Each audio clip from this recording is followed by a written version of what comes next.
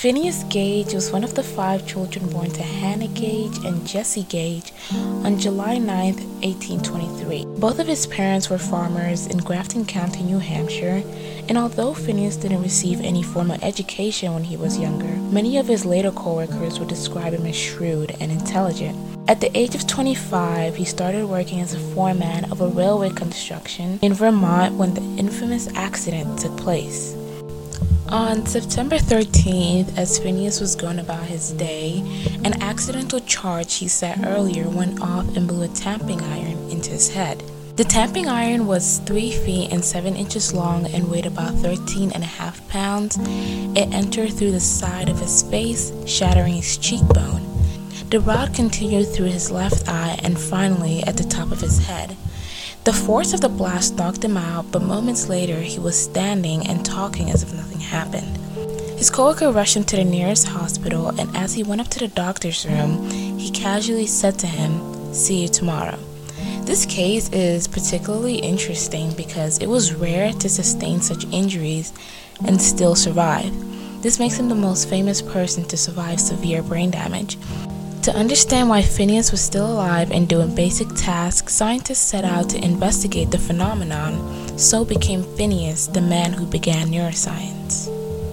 As the doctors examined him, the most they found was excessive bleeding. In fact, he lost so much blood that he was vomiting and his left eye appeared gray and glossy. Phineas also reported not feeling much pain after having a metal rod sever and fracture his skull. However, a few hours later, he began to feel so much worse. He fell into some sort of coma and can only speak a few syllables, but then on October 3rd, he regained consciousness and through rehab, he was able to start talking and walking in just a few days. Although he wasn't in much physical pain, Phineas seemed very different prior to the accident. His friends and coworkers said he didn't seem like himself. Months after the incident, Phineas seemed to be well, if not thriving. He even felt strong enough to return back to work, to which his boss declined due to his personality change. He was more agitated and profane now, but before the accident, Phineas was a pleasant and hardworking man.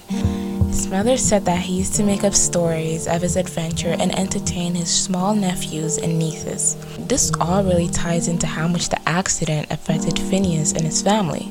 Around 1850, after Phineas was well enough to fly, he traveled to Boston to visit Dr. Bigelow, the head of surgery at Harvard University, who wrote about him in the American Journal of Medical Science, making national headlines, which only propelled the case. He later wrote about him in the American Journal of Medical Science, which made national headlines and only propelled the case. In the paper, Dr. Bigelow reported that the rod had gone through Phineas's frontal lobe.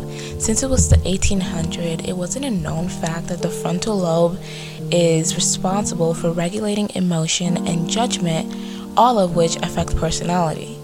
Although he wasn't able to get his old job back, he did go on to hold a number of jobs, including working at a museum and a hotel, with his final job in Chile, driving coaches and caring for horses.